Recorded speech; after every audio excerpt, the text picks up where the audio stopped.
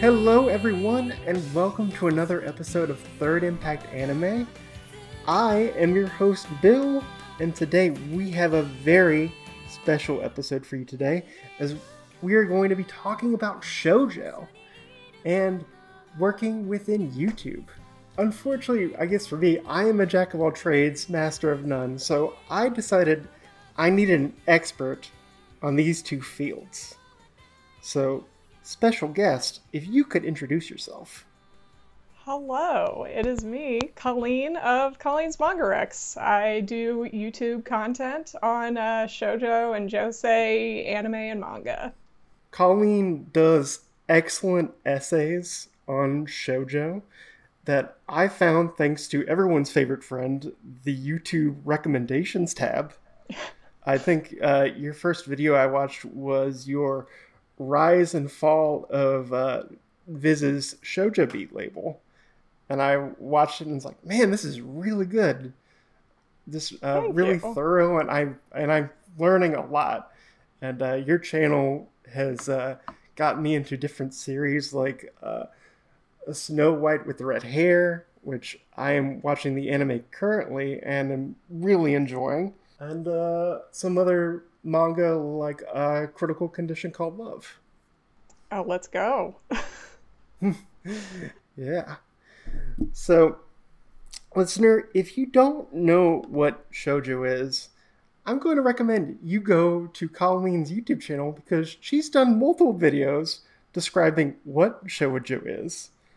But if that's not to your liking, let me briefly give a probably not so good definition of what shoujo is. Shoujo is a demographic term primarily focused on young girls. The stereotype with shoujo manga and anime is that it's usually high school romance, but shoujo can be a wide verse of topics from sports to science fiction, like the classic shoujo They Were 11. Shoujo has a wide berth of topics and genres, and for me, that's what makes shoujo so interesting. But hopefully I didn't butcher that too badly. Oh no, that was perfect. Thank you. So, Colleen, whenever we have a guest on for the first time, we always like to ask them what got them into anime and manga. So, probably for you, what got you into anime and what got you into shoujo manga and anime adaptations? Yeah, I think for me and, for a lot of people in my kind of like generation of the 90s, it was just, Saturday morning cartoons. You didn't really know it was anime at the time, but then you kind of like get into Pokemon, you get into Digimon, you get into Yu-Gi-Oh! And then you start finding out about like magical girl series, and those are just something that we don't really have as much in America, especially back in the 90s. So finding those, like Cardcaptor Sakura, that was a huge revelation for me. I thought Sakura was so cool. I wanted to be just like her. So yeah, finding like Saturday morning cartoons, getting into Cardcaptors. And then I started, because I had a friend who was also very into Cardcaptors, I had a friend who introduced me to Fruits Basket, and that was kind of like the first time I watched anime knowing it wasn't technically supposed to be like a Saturday morning cartoon that I could just find on TV, because there was really no place to watch Fruits Basket back then. And that's when I found out, oh, there's like book versions of this too. So when the Fruits Basket anime was over and I watched the whole thing, I found out that there were book versions at the library, and that's how I got into manga. It's probably best to say that Fruits Basket is a very general gateway for a lot of people that get into shoujo. Oh, absolutely. I feel like it's either Fruits Basket or on High School Host Club, and then sometimes it could be like Vampire Night, and I think that's just because it was so ubiquitous in like the mid 2000s.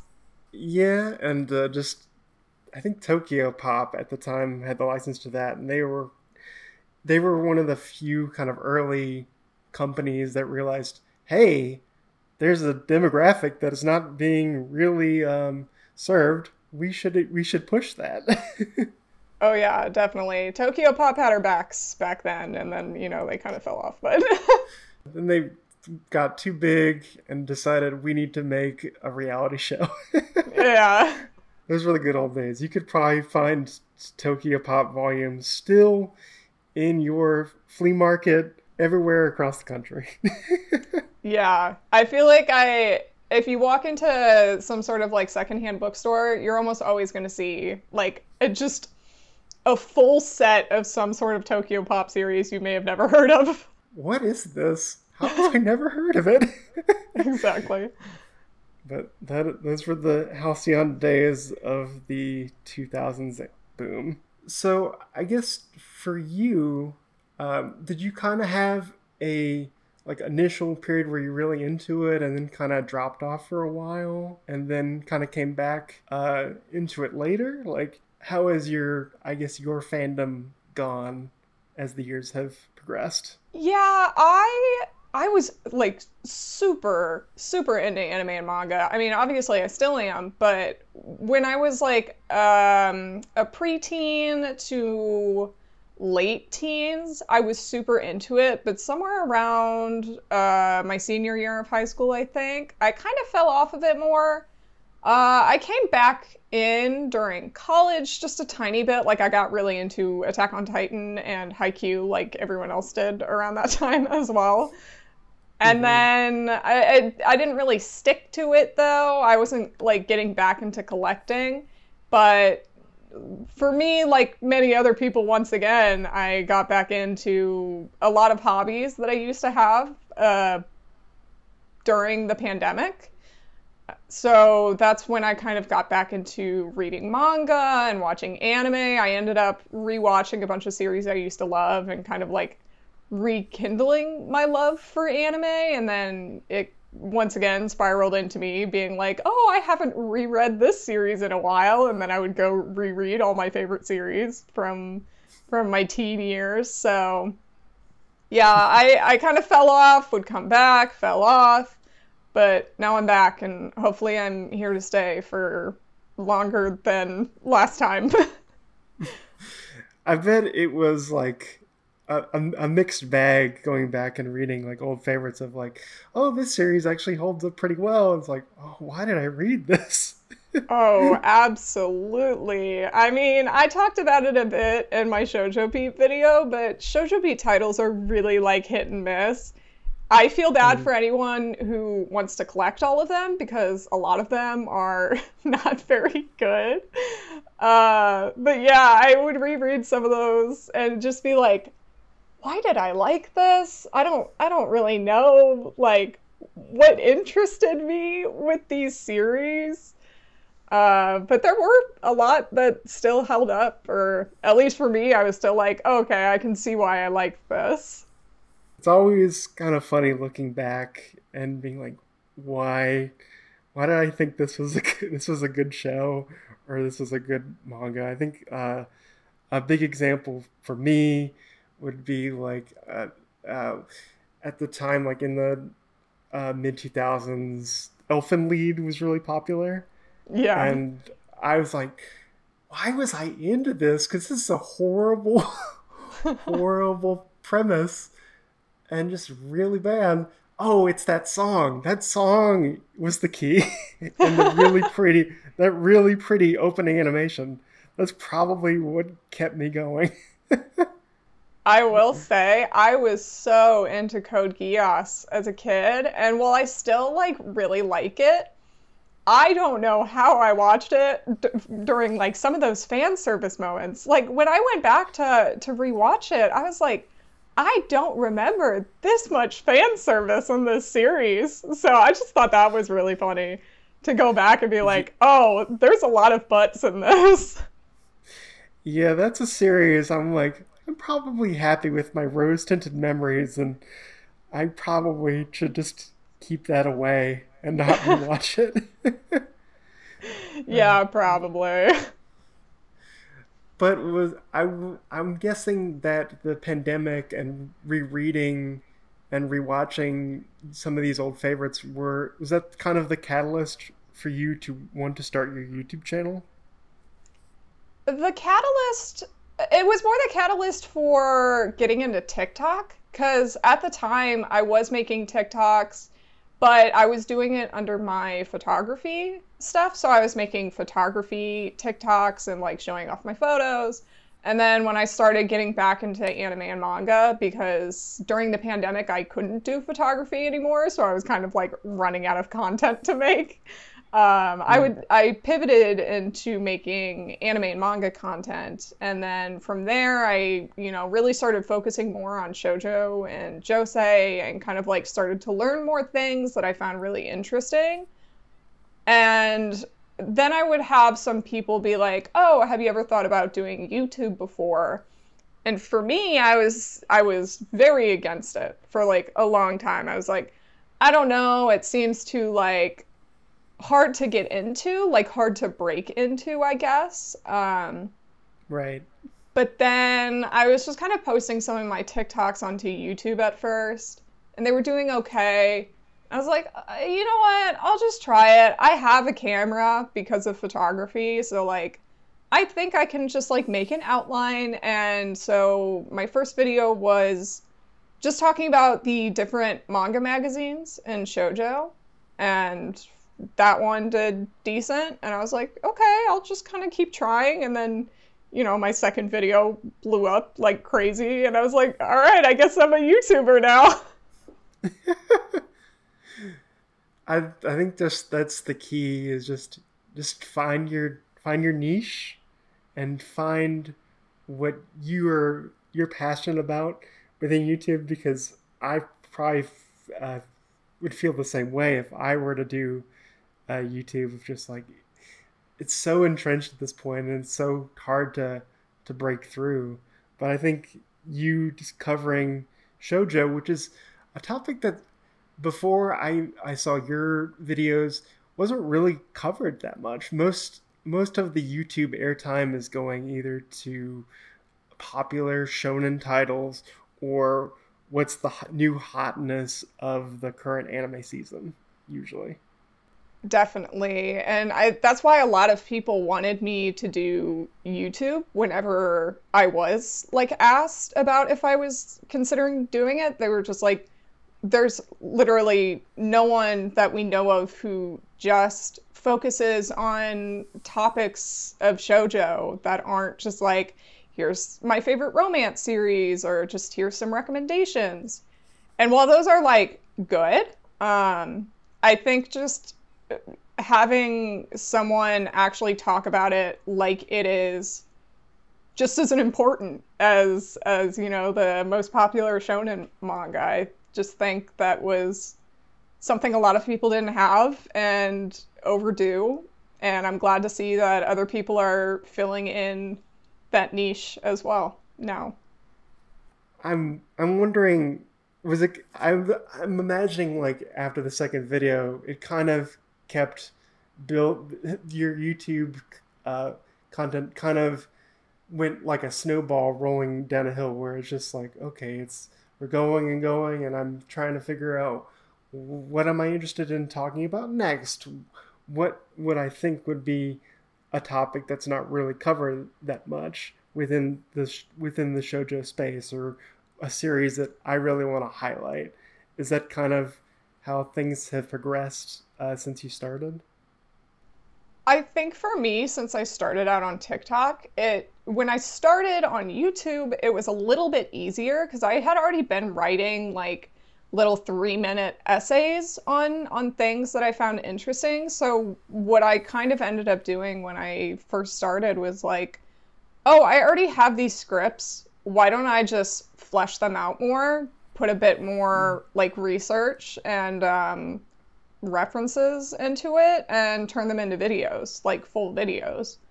So that's why I ended up doing, or that's what I ended up doing with like my What is Shojo video and my A Condition Called Love essay, as well as my Queen's Quality one. I had already done little essays of those series over on TikTok. And so then I just expanded them and had like more of a reason for why I was talking about the series added into the script. And then so like for the first 5 months or so, when people were like, "Oh my gosh, you post so much. Like, how do you have this time?" It was just like I already had the scripts ready, essentially. I just had to give them a little more flavor. And now it's like the well has probably gotten a lot smaller, so I'm now having to rewrite new scripts and figure out new topics I want to cover. Absolutely. Yes. I am every month I'm like, okay, I need to think of 2 videos that I want to do. And it almost always ends up at this point just being like, okay, what's a theme for manga recommendations I can do? And then is there like any video essay that I really want to like hone in on? For this month I'm set, but I'm already like, oh no, I don't have any videos that I like have in mind for next month.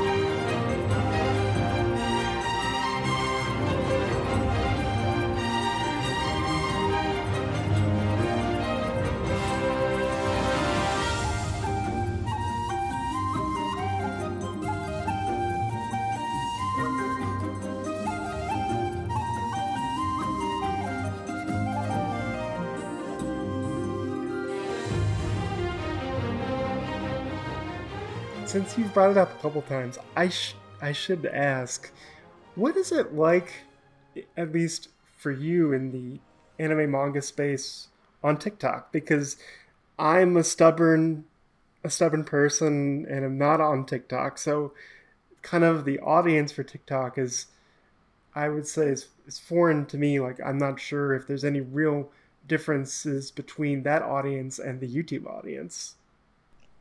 There's a lot of difference. I would say they definitely want more like short, bite-sized content that's got like a catchy opening, and less so any sort of like critical analysis, I guess. Not that people over there don't like critical analysis, but for anime and manga, I've always felt that they would rather watch something that is just like, give me some fast manga recommendations, point at some text, and show me a panel. There's just not as much desire or ability to engage with anything beyond more of like that short form content. And then when something does do really well that is longer, it's more just like if they could argue with you on something. And in that regard, I would say that's very similar to YouTube. Well, actually, that leads into probably my next thought, because for me, as someone that's been doing this podcast for a while, feedback is very sporadic and it's like a black box. I don't know where it's coming from. It could come from a post on our website. It could come from a post on social media, like not Twitter, X, whatever that name is. It could be on our YouTube channel where we repost episodes there, but it's very sporadic. But since your primary focus is YouTube, and YouTube is very instant, I'm going to post this comment about my thoughts, and it's, at least from how I kind of see YouTube, it's either very much like, oh, I thought that was a really cool video, I really like that, or vitriolic hatred. There seems to be no in between. Yeah. There's not much in between. I feel like, sorry, go ahead. I was just how do you deal with that sort of like instant feedback? Because we don't at least for my podcast, we don't really get that. But when you post a video on YouTube, probably in a few hours or less, you'll instantly get comments or thoughts on your video. The thing about YouTube is that your first day of posting is almost always going to be your audience that enjoys your content. So the first day of posting, it's almost always just people being very nice or having conversations or like asking questions, and that's all fine and dandy. And usually the first day is fantastic. Then from there, it kind of snowballs outside of your audience more often, and especially if it starts to actually gain traction outside of your audience and get recommended to new people. And that's usually when you kind of lose the main point of your video to these people who just wanted to like. So sometimes a video of mine will do well, quote unquote, if I said something wrong, and then all these people get an opportunity to jump at me and be like, oh, you said it this way? You're so stupid. That's funny that you said it this way. You should, why can't you learn Japanese? It's like, okay, are you going to pay for my Rosetta Stone? But, yeah, so like usually after the first day, you start to get a lot more comments that are either a little nastier or they just are willfully misinterpreting you because they want to, because they probably came from some, I'm gonna guess it's usually like some Discord or some Reddit that the video got posted to that like I can't see. And so, you know, that group of people is coming at me. Well, I'd say to those people, I'd like to see you try and make a YouTube video where you did the research and you did the editing. Right. Because it's harder than what you actually think. It's not some magical wish that I just say, oh, I'm going to do this about this topic and it's just going to get done like that. It's a lot more work than I think people realize. Yeah, I put about 1 to 2 weeks into research before I even start scripting. And the script usually takes about a week, and then the editing takes about a week. So if they want to, you know, do the 4 weeks of all the stuff that I have to do for my videos, they can go for it. But I guess, how do you deal with the negativity that can come your way if a video kind of goes outside your initial audience? Is it just like, after a couple of days, I'm just not going to even look at the comments? Or are you going to have moderation? What's kind of the method for you in dealing with that? It really depends. For my misogyny in the manga community one, I knew I was going to get hate right away, so I was already preparing myself for that. I had a friend and my boyfriend do moderation for me that day, and then for the next couple of days until, you know, it kind of started to slow down and I didn't have to worry as much about just the instant, oh, I saw the title, I want to get mad, so I'm just going to write the comment before I even watch anything. But for other videos, it can be really hard to, first of all, anticipate when you're going to get hate or when you're going to get people, usually more often, just being like, oh, you're so wrong about all these things. And it's like, well, did you look at the sources? I have sources. And then in that regard, I know for a lot of people, they like want to be like, oh yeah, I just let it brush off my shoulders. I'm not as much like that. It's hard to brush it off my shoulders whenever I get something being like, oh, well, actually, you're really stupid for doing this, or you're really stupid because you said this. It's just like, usually after that, it kind of like stays in your head when you're making videos from then on, and you start to kind of just like second guess everything that you make. I know for me, I feel like I hear the comment in my head when I'm writing a script out, I'm like, oh, okay, someone's probably going to say something like this if I say it this way. So I have to be like a little self-deprecating. Otherwise, they'll take it the wrong way. So I have to like dig into myself to make it seem like the comments don't get to me, which isn't the best way.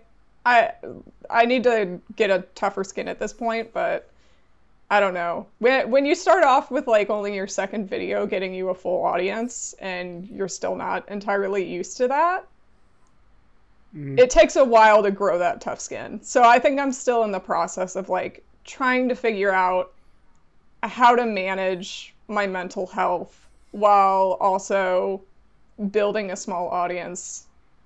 Well, I can relate to that self-deprecating uh, defense mechanism. I do that all the time with myself on this podcast and in person because you I think for anyone that's in the creative field, you're probably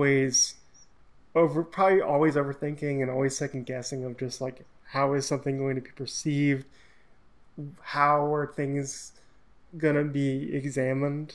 And so I think even to the to people that are much higher up the rung than me, I think that's a common thing, and it's just everyone needs to find their own way in dealing with it, whether that's through moderation or finding a good support group. So I can relate to that. Yeah, having a support group has been really helpful because I do have a good group of friends who are all like, if I see something that really like upsets me, I know I can send it to them and they'll be like, we got your back. Like, it's not like they attack the person or anything. They're like, we got your back. Let's all commiserate in our little group chat. Let's, talk it out. And usually after that, after I talk to them, I feel a little better. And it's a little easier to let things roll off of you when you have other people to like help push it off of you. Right.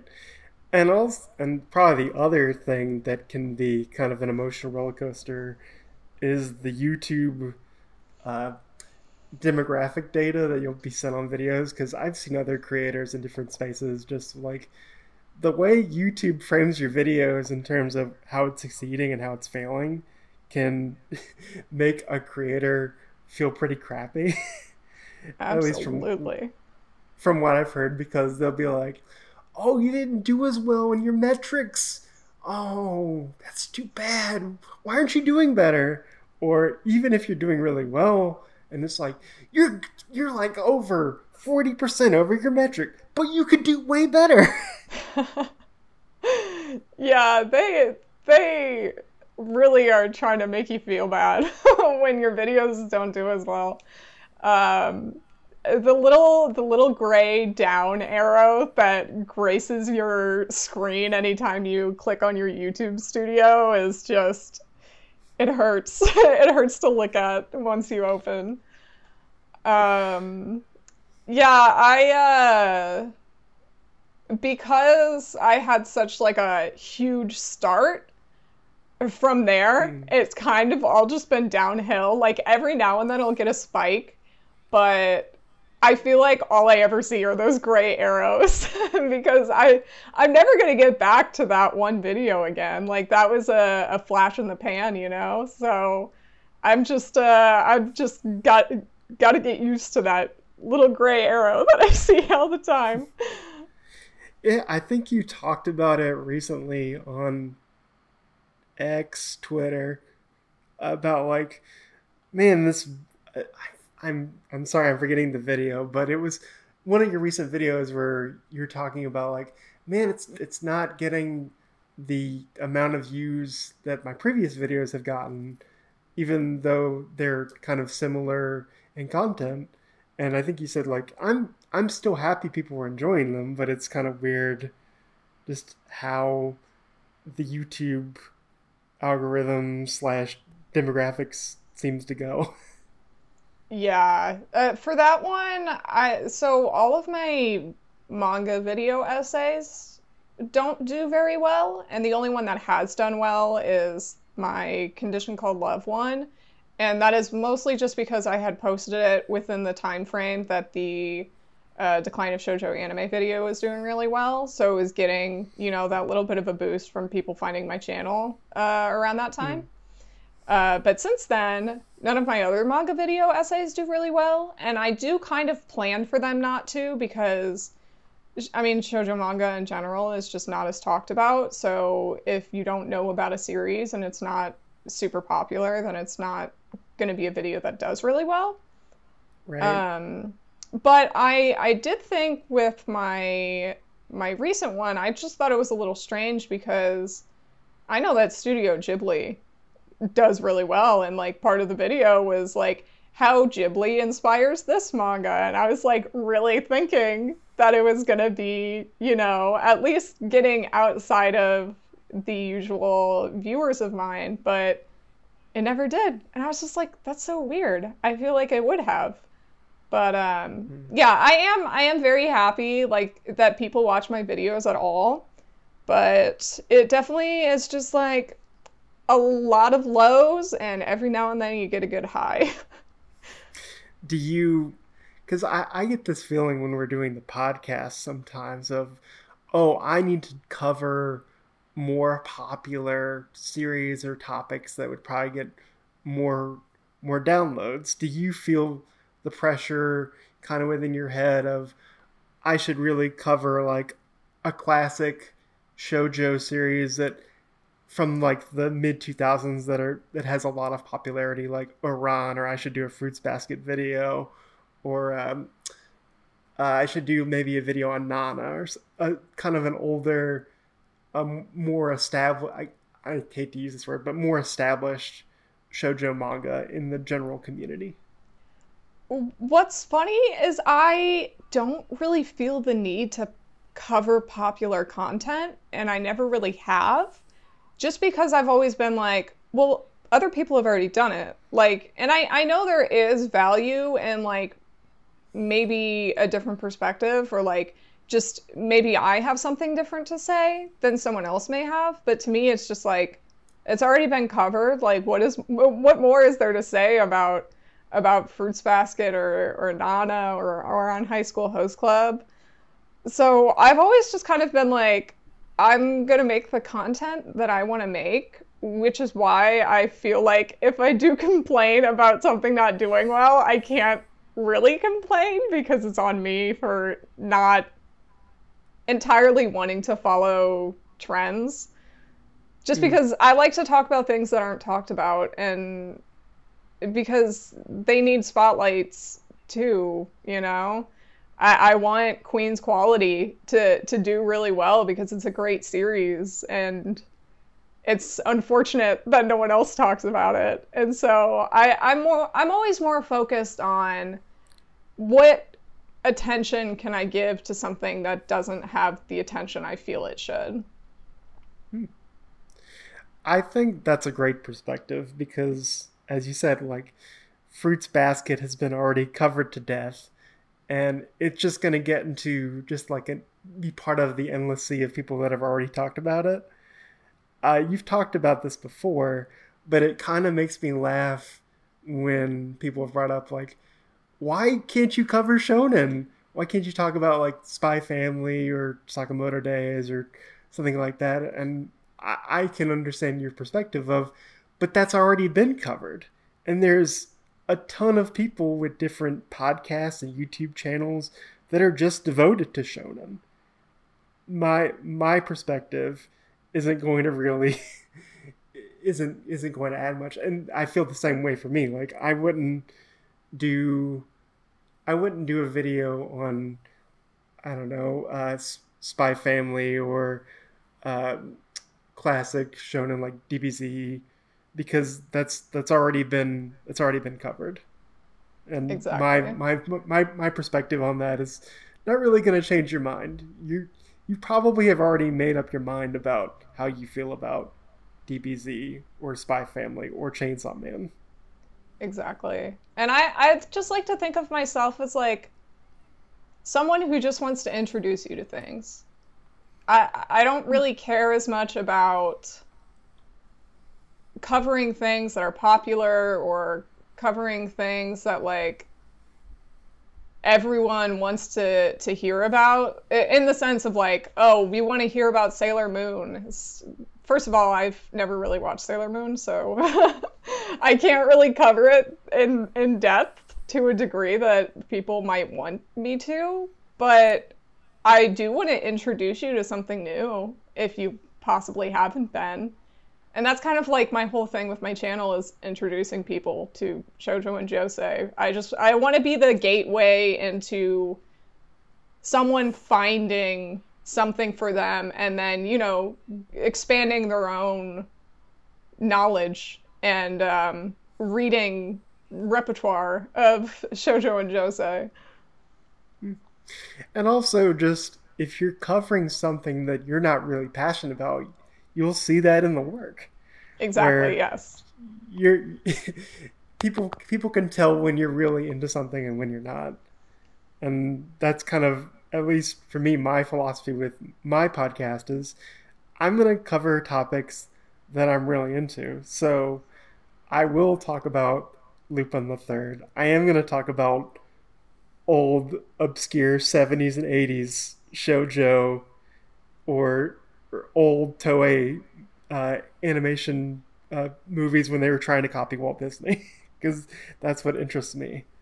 Yeah, and that's how you build fans and an audience and people who like respect your opinions too, because you're talking about things that you actually like, and you kind of like will attract the people who also like those same things. And that's the passion between everyone, is, you know, how you build that community of people who just like enjoy what you enjoy.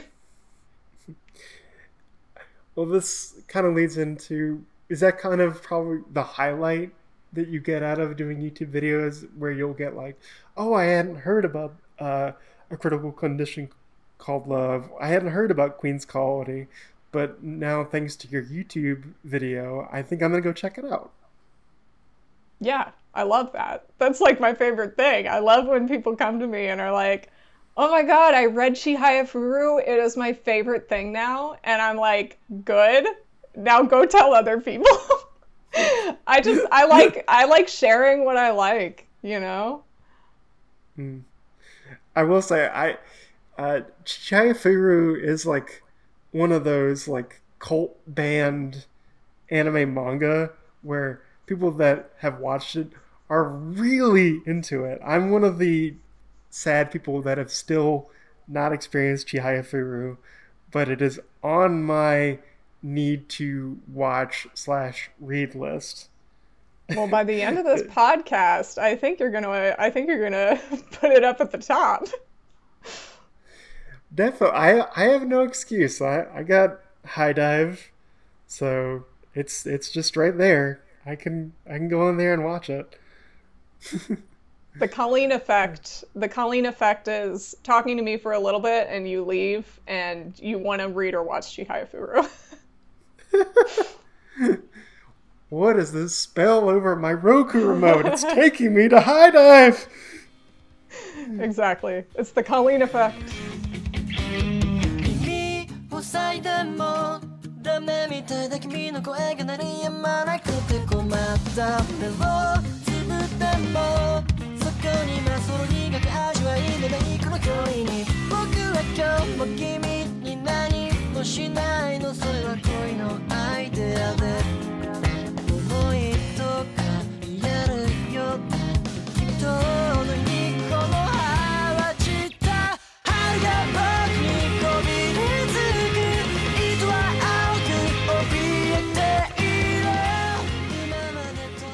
Since we've been having all this YouTube talk, I think it's time to get into something a bit more fun. Let's talk about shoujo. So, I have to admit, I am still a relative newbie into the shoujo demographic. I'm a bit of a hipster, and then I've been watching a lot of older shoujo from the 70s and 80s. So for me, I've recently just finished the tennis shoujo anime Aim for the Ace. I've watched 1984 Glass Mask. and I started Dear Brother and Rose of Versailles. But I've been trying to not be a hipster and trying to watch newer or newish shoujo. Recently, my usual co-host Austin and I are watching Snow White with Red Hair, which has been a blast. And I've been reading a few of the first volumes of shoujo that Kodansha USA is usually really generous about putting out as a free download you can get on many digital services or as part of their many humble bundle deals, which, listener, if you have not done that, I highly recommend that when Kodansha USA does humble bundle deals, it's a great deal when you get usually a lot of different types of manga. So I recommend that if you are okay with a digital format. But I think also what's kind of helped me explore shoujo has been your kind of videos. As I think my first one that I mentioned earlier was the rise and fall of Shoujo Beat, and then it was like finding a really good TV show, and I would just go, oh, okay, this is another essay, this is really good too, and then another one, and it kind of led me to some wonderings about shoujo. Most of it probably is the kind of the demographic terms, because I think as humans we're hardwired to want to have like a definitive definition and term. And I think in videos like your What is Josei video, terminology and what actually fits into that can be kind of fluid and not as rigid as people think it is. And I was wondering how you feel about kind of these demographic labels and how you navigate that, because I imagine for your YouTube channel, that can also be a tricky thing of just figuring out what exactly fits into what. Yeah, it can be tricky, and I think it is reasonable for people to be confused by them too. While I try to like help educate people, or at least just be like, no, this one's actually a shonen, it was published in a shonen magazine, I don't like condemn them for thinking that something may have been a shoujo that actually wasn't. I think more of the reason why I'm a little more strict on like what people are calling shoujo and shonen and seinen and josei is just because at this moment in time, and for forever since its inception, shoujo and josei have always been kind of either thrown under the bus or just deemed not as worthy or not as good.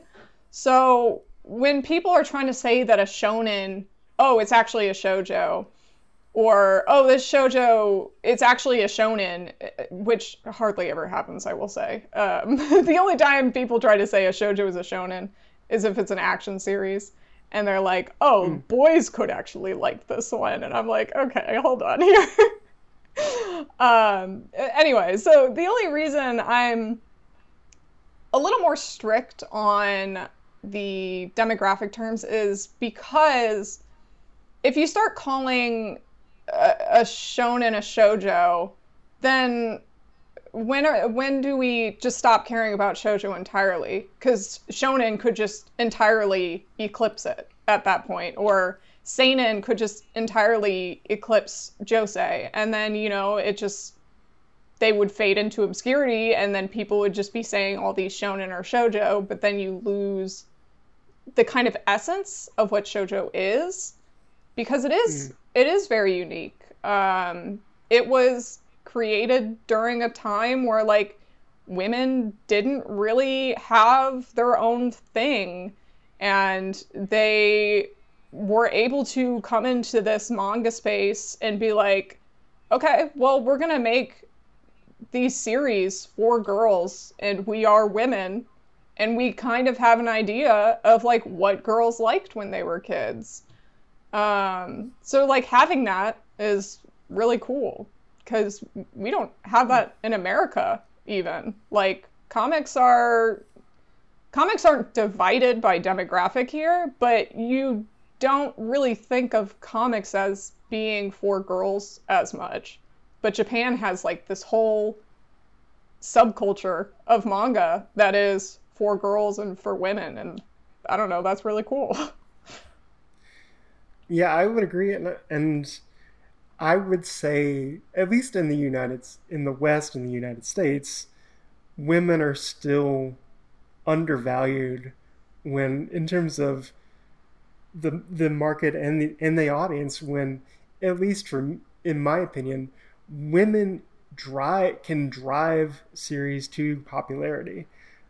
This is an old example and a Western one, but when I don't know if you know or watched Doctor Who, but during the heyday, I was a big Whovian.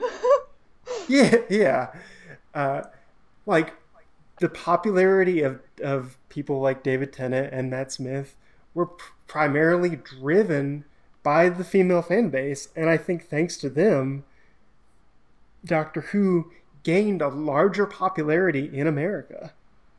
And I think sure. that gets ignored.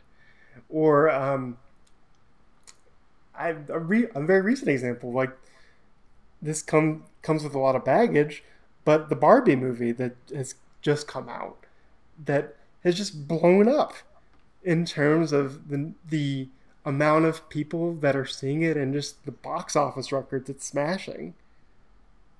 Yeah, and I see a lot of parallels when stuff like that comes up, when people talk about like feminine media, like the Barbie movie, which is not intended really for anyone other than kids who played with Barbie, and that is more often than not young girls.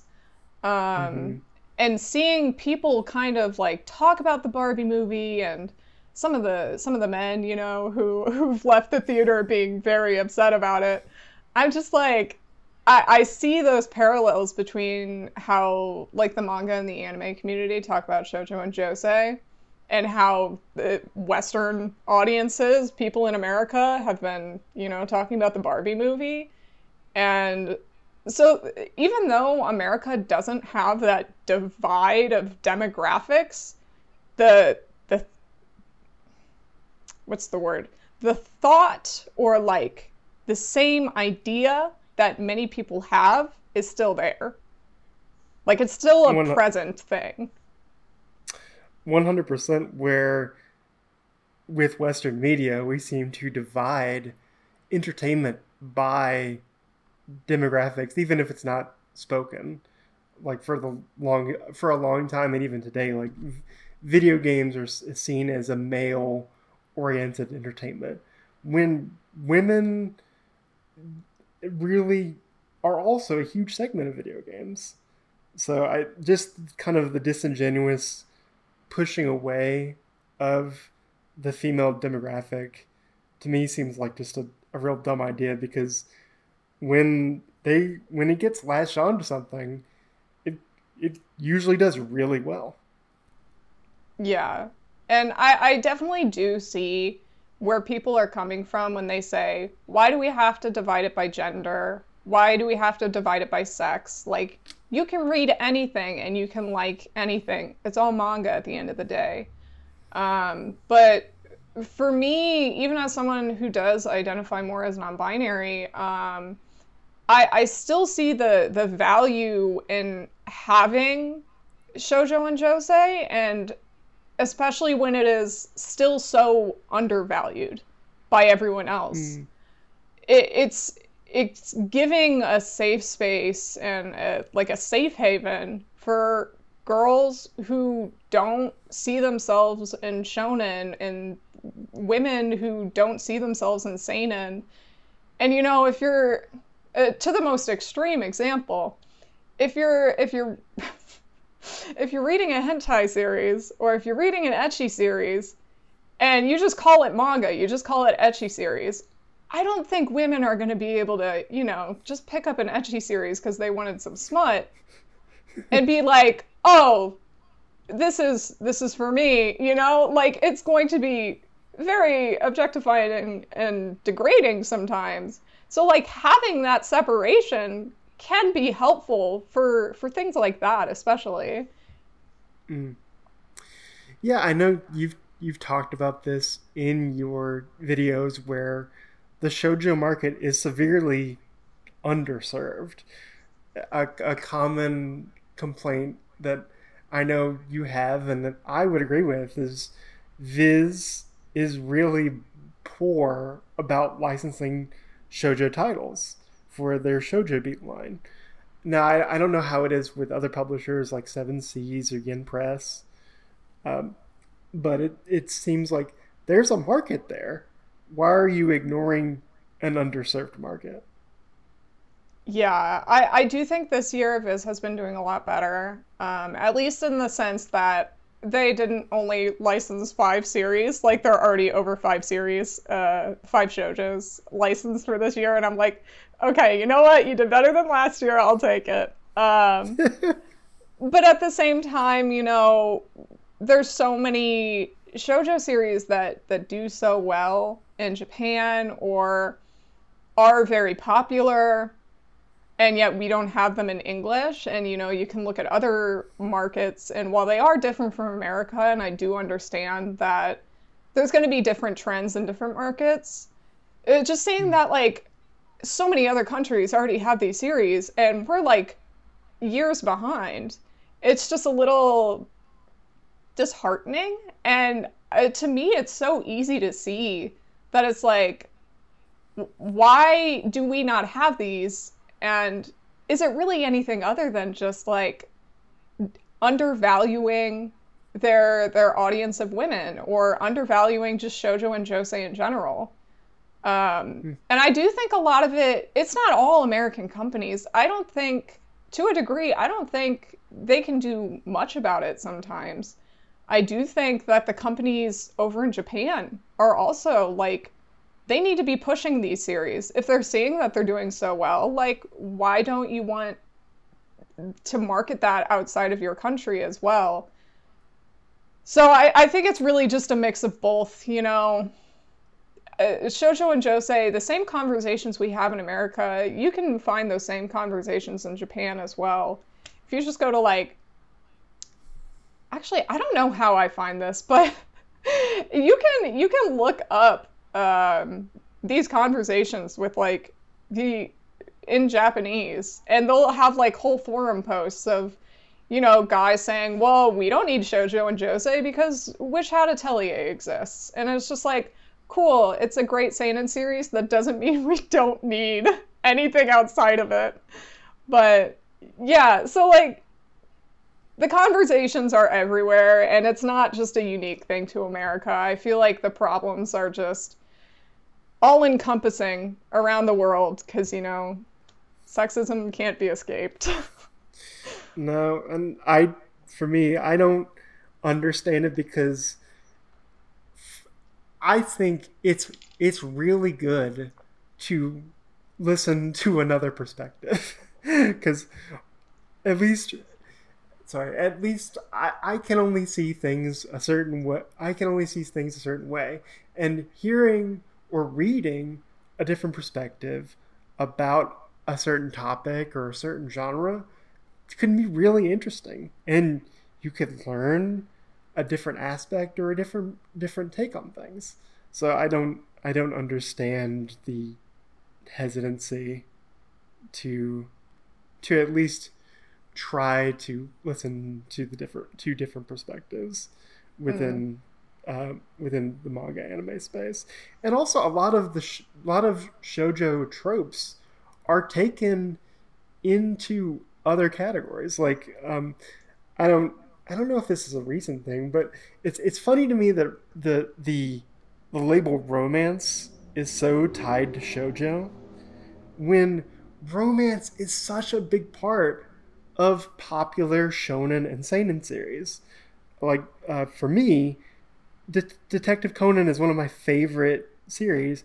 Romance and the will they won't they of Shinichi and Rand getting together, that's a pillar of that series. The romantic tension of that is a big part of that series. I think this isn't a shoujo, but fantasy series like Inuyasha, which was really popular, the romance angle of that was a big reason why people were really into Inuyasha back in the day. Or with newer shonen series like Horimiya or Dress Up Darling, romance is a key part of that. So I don't understand why people think romance is only tied to the shoujo and josei genre when it's pretty widespread at this point.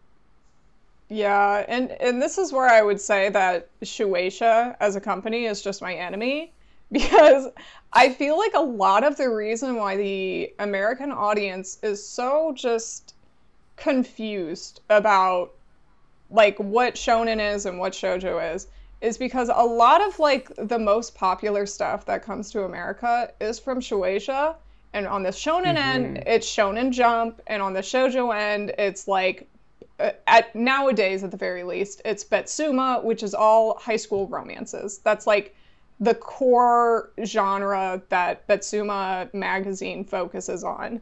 So if you just look at those two, it is stark. Like, you know, there's really no romance other than Blue Box right now in Shonen Jump, which is why everyone thinks that it's so unique and special.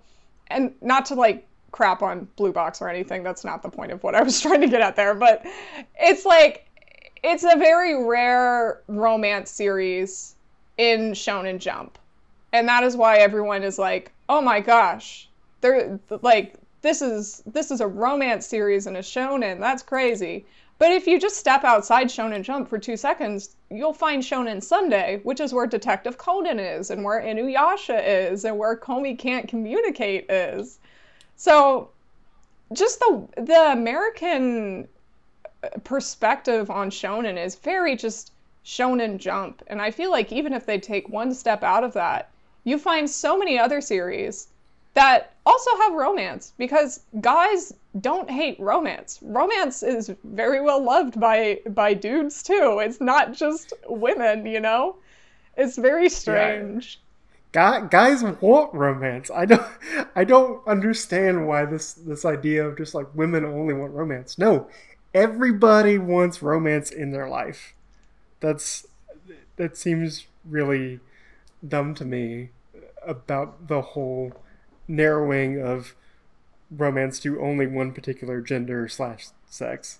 I think that's why a lot of people just think shoujo is romance, and then they'll say like Dress Up Darling is a shoujo, because they just are like, oh, I don't know if they just think shoujo is like a special word for romance, but that seems to be the consensus, is just shoujo means romance, and so anything that is romance is shoujo, and it's like, I do not claim Dress Up Darling, sorry.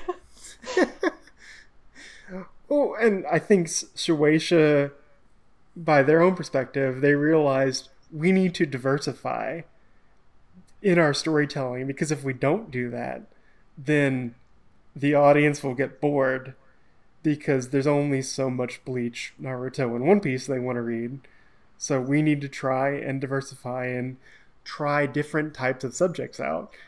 And so it's not all just big battle fight scenes in a tournament.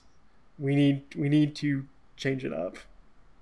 Yeah, they've been pretty heavily just like action and comedy stuff for a long time now. So I think they're probably starting to. They basically have a grip on literally everything manga and anime, so they can afford to do whatever they want at this point and just try stuff out.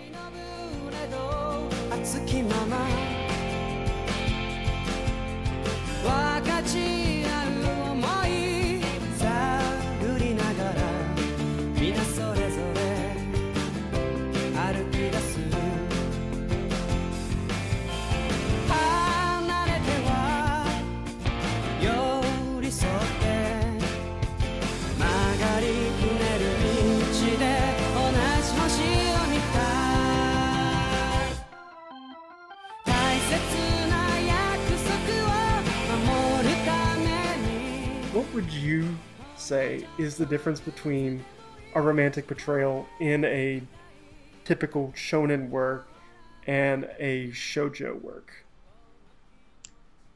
It really is hard to say. I mean, I could go with the usual, like, shonen just don't focus on the romance as much, even in a romance series. Like, I don't know, if you look at Komi Can't Communicate, which some people would not even claim to be a romance series, it doesn't focus on the romance as much. It's more like focused on the comedy aspects or the slice of life aspects. While in a shoujo, it would focus on the romance, like the dynamics between the characters is the meat of the story.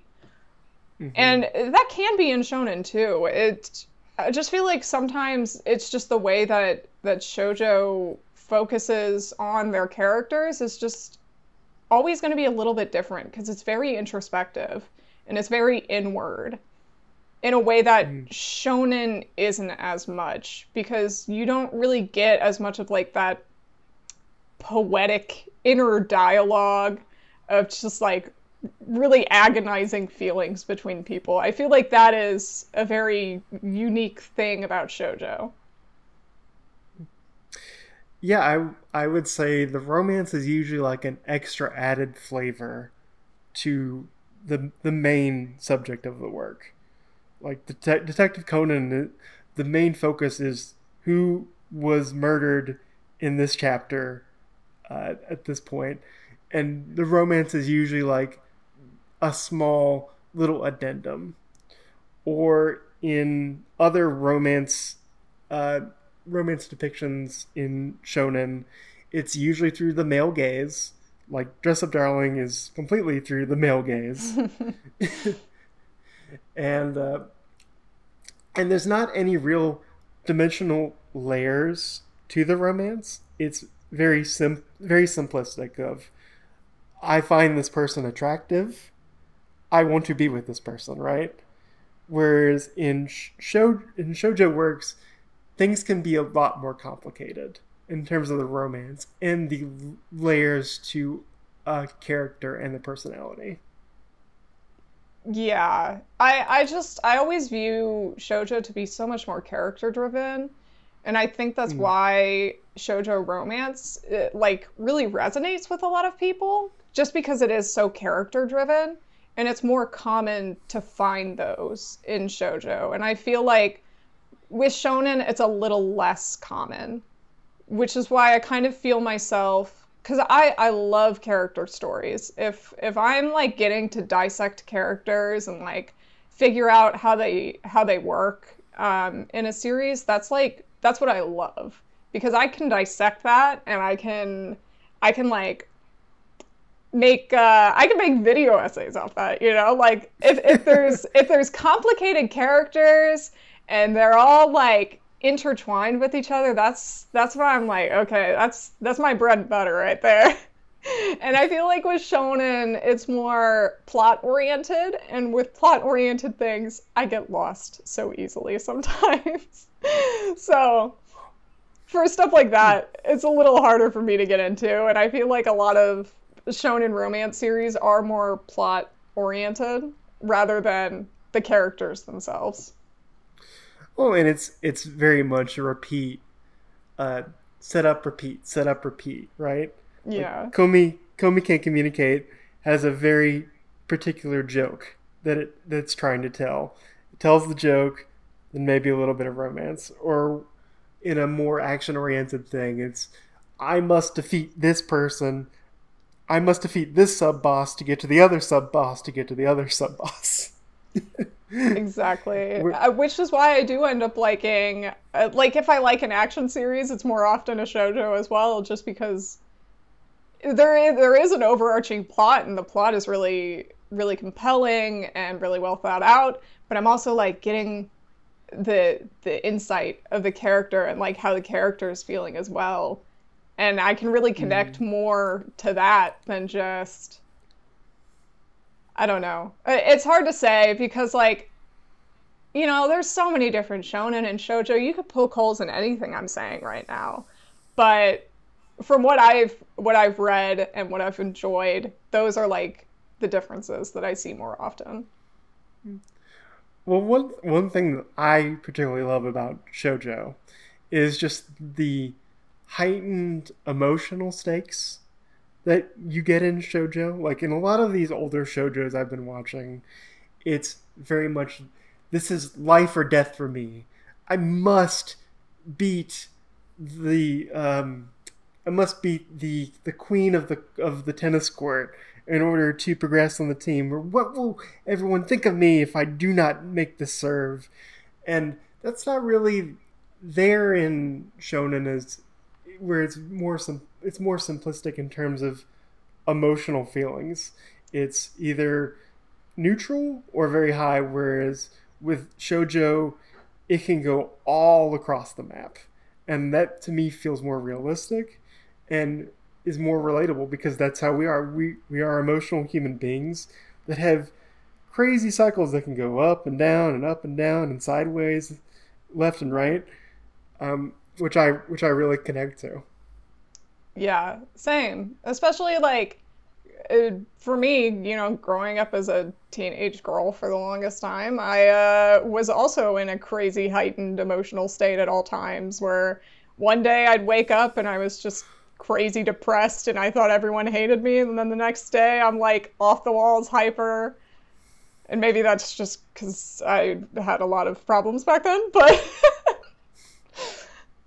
I say this with a bit hesitation, but I also really enjoy the kind of the soap opera aspect of it, of just the over the top like rival that you could have, or just the everything is high stakes, and I think that can be a lot of fun. And it's funny to me that people think of soap operas are tied to women, gender, and sex, when American superhero comics and wrestling, which are usually primarily for the male demographic, is basically male soap operas. yeah.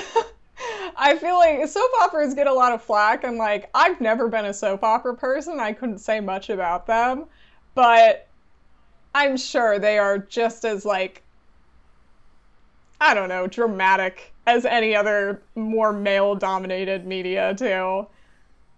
Drama is something that everyone loves. You can't say no to drama. Everyone loves it. People are watching Succession. That's drama. Okay.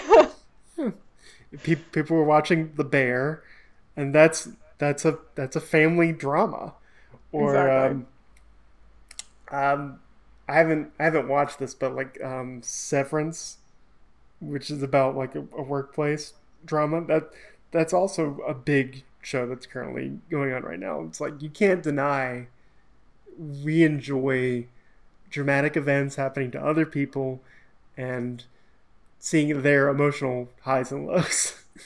Yeah. I just think as humans, we like seeing other humans go through things that we've gone through. Yeah. Or we like to live out a certain fantasy. Like Yeah. I'm never going to live in a historical Japan. So seeing a shoujo manga that takes place in that time period, or a shoujo manga that takes maybe in the far future, is really interesting, and I want to explore that. この幸せ信じていいですか好きでいてもいいですか歌方の夢でも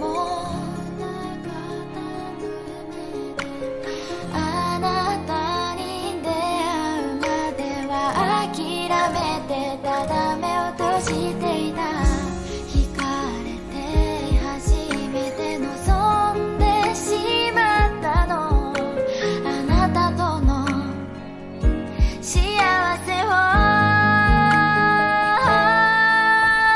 ずっとここにいてもいいです Kind of as I think we're wrapping up, I would like to ask you, there seems to always be I know Shojo is doesn't get as much as the love as shonen, but there's always seems to be something going on with Shojo, whether that be like an announcement from Discotech. They in their latest announcement stream, they did announce they're going to put out this obscure 80s shoujo, and they have been putting out more classic shoujos from the 70s and 80s. And Dempa, I think this summer, is putting out They Were 11, which is a classic sci-fi shoujo, which I'm real excited about. Is there a shoujo manga or anime that's coming or that's out currently that you're really excited about, or that's keeping you really engaged? I will say this year we have gotten so many announcements for shoujo anime. I say so many and it's just like 5, but that's more than previous years, so I'll take it at this point. But yeah, they just announced that A Condition Called Love is getting an anime next year in the winter, so I am extremely excited for that. That is one of my favorite series. And this past season, we had Oku, The Inner Chambers, come out, which was a fantastic anime series that I just feel like everyone's missing because it wasn't weekly. They just dumped it all at once, and no one's really talking about it anymore.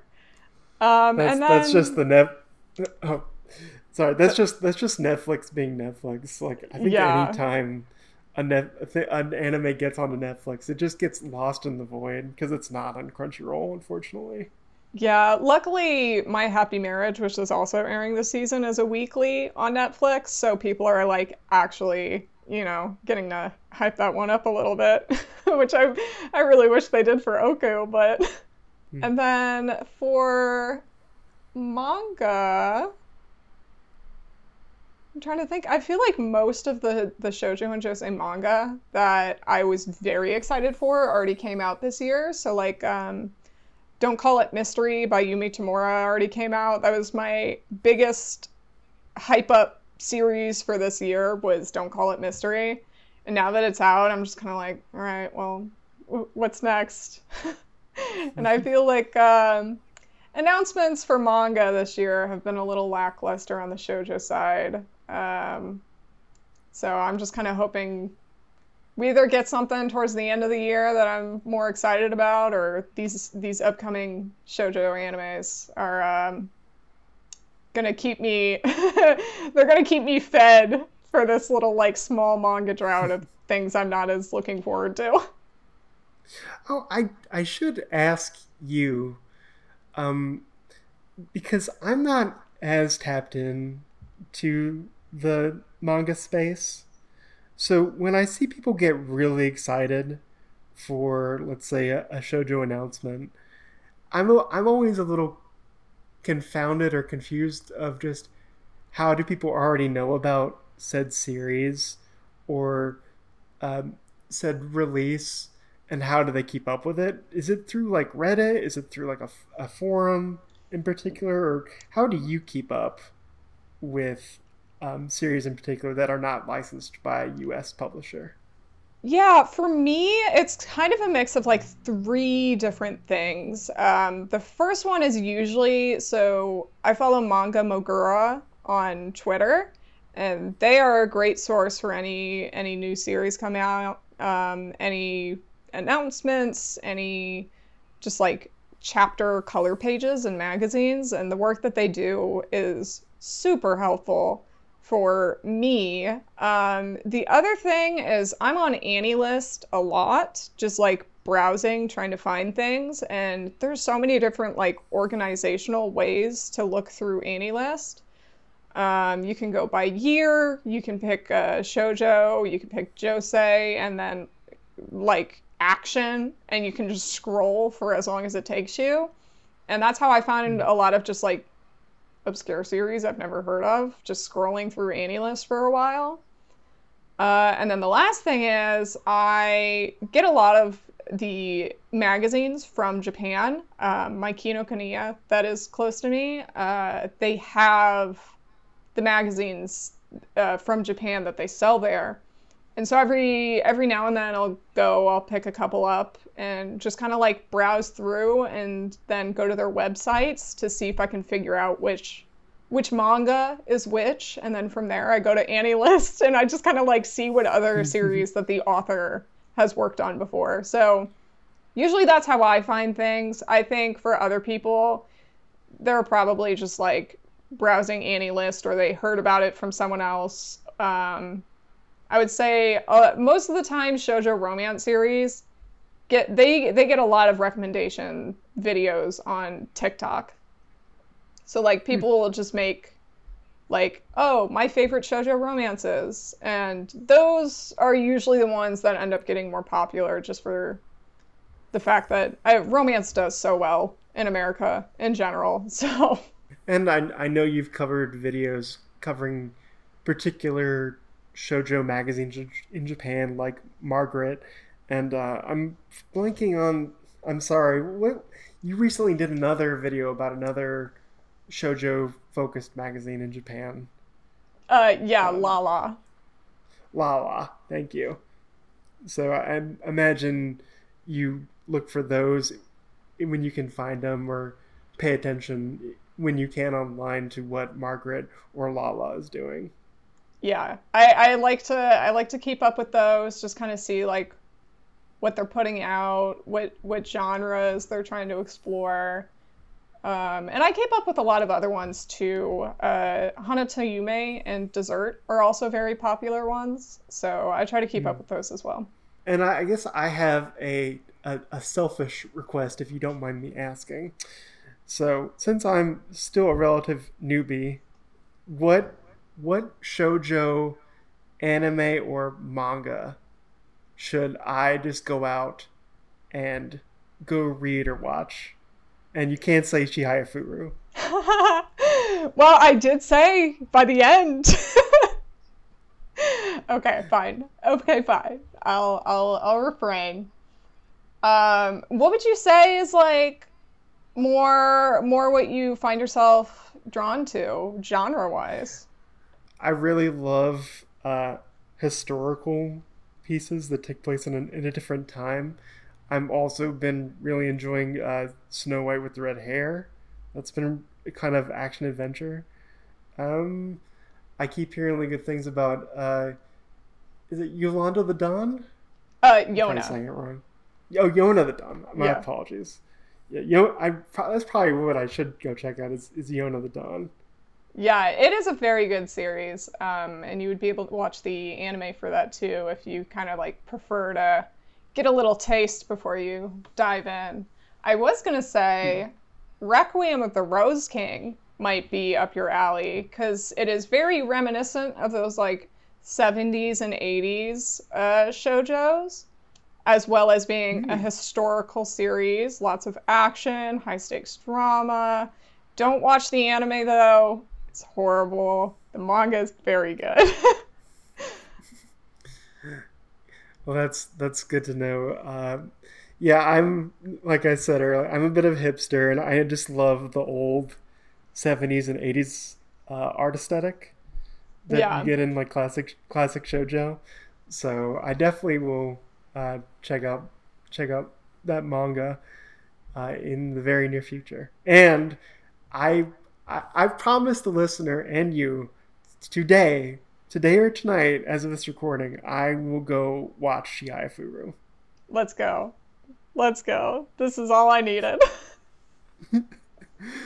And I think with that, we should do the time-honored podcast tradition that is plugs. So, Colleen, where can people find you and follow you? You can find me on TikTok, YouTube, and Instagram at Colleen's Manga Rex. And then you can also find me on Twitter at Colleen's Manga, because Rex didn't fit in the character limit. Are you also on any of the other startup social media sites like Threads or whatever? No, I'm just going to go down with the ship at this point. I'm not trying to get on some other app.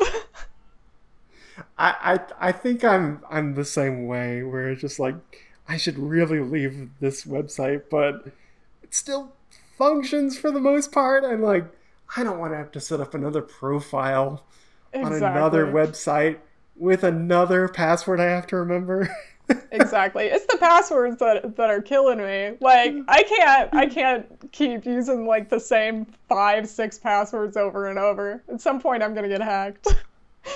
I you are preaching to the choir here with the passwords. So I'm just like I don't need to do another one. Not another one. I will say I'm still on Twitter/X, but you know what, don't I'm probably a pretty boring follow. So I'm gonna say go check out Colleen's YouTube channel. I learned a lot and have found out a lot about shoujo works and different manga and different series, and your essays are top notch. And Thank I you. highly recommend them. But I will say, if you like our other interviews that we've done in here, we had a while ago, we had Erica Friedman, who is an expert on Yuri, on the podcast. That was a great episode that Sully and Tori did. Or we had Sai from Anime Feminist, where we talked about Zombieland Saga. So I would recommend those episodes, and you can find them on your favorite podcast catcher of choice, and they're also on our YouTube channel, Third Impact Anime, which you can go find there. So once again, Colleen, thank you for coming on, and thank you so much for talking to me and giving us your great insight on shoujo manga and anime. Of course. Thank you so much for having me. It was a lot of fun. Same here. Listeners, we will see you in the next episode. 喜び昨日悲しみこれまでのすべて捨てましょうあなたのために恋の